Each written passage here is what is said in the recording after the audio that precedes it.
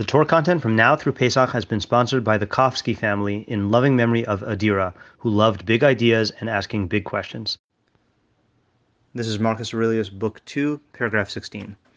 The soul of a man does violence to itself, first and foremost, when it becomes an abscess and, as it were, a tumor on the universe, so far as it can.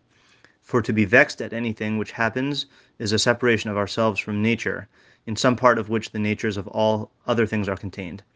Secondly, the soul does violence to itself when it turns away from any man, or even moves towards him with the intention of injuring, such as are the souls of those who are angry. In the third place, the soul does violence to itself when it is overpowered by pleasure or by pain. Fourthly, when it plays a part, and does or says anything insincerely and untruthily. Fifthly, when, failing to direct any act or impulse of its own upon a mark, it behaves in any manner without a plan or conscious purpose, whereas even the smallest act ought to have a reference to an end, and the end of rational animals is to follow the reason and the law of the most ancient city and polity.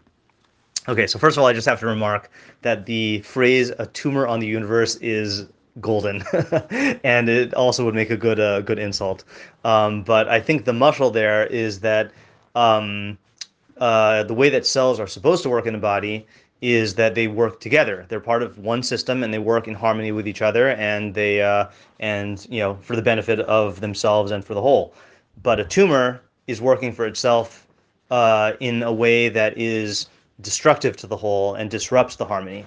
And so he's saying here that that the so he's listing here. I'm not sure if this tumor metaphor is intended to extend to all five things he listed, or just the first one. But certainly in the first one, if you're vexed at something, meaning if you're frustrated with reality, so then you're kind of sectioning yourself off from reality and claiming like your own sphere, when really in reality you're part of the whole.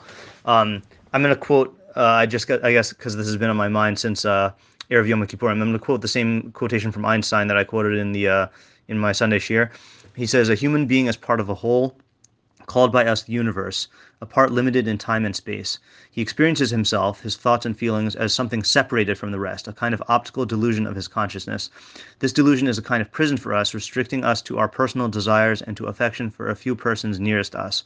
Our task must be to free ourselves from this prison by widening our circles of compassion to embrace all living creatures and the whole of nature in its beauty." So I think that's a similar phenomenon that he's talking about, where a lot of our emotional reactions and our thoughts are predicated on this like separation between ourselves and everything else. So then after talking about that, Aurelius goes and lists four other ways that the soul does violence to itself. One is when you act or are tempted to act in a way that's detrimental, being adam l'chavero, to your fellow man. Third is when you're overpowered by pleasure or pain. Right, when you're a victim, you allow yourself to be a victim of those two impulses. Fourth, when you are insincere. That's an interesting one that I think requires more thought, but I don't have anything to offer on that right now. And then lastly, when you are acting without a mark or a purpose. And he ends off with this thing of the end of rational animals. He says you should make all your actions with a reference to an end. And he says, and the end of rational animals is to follow the reason and the law of the most ancient city and polity. So I only discovered that my edition of Marcus Aurelius has commentary in the back yesterday. I did not know it had commentary, so I do think that the words of Marcus Aurelius should be viewed on their own. But this Farquharson mentions in his commentary. He says this is his first mention of the greatest of Stoic ideas, the eternal city, in capital letters, in which all outward differences of race, creed, station, and gifts disappear beside the power of reason, which enables men to live in equal communion with one another and the gods. So I was not aware of that Stoic ideal. And in fact, just the other day I was remarking that that one of the things I think lacking in this society, at least lacking in clarity in our society, is there's no equivalent of like a Yemos HaMashiach.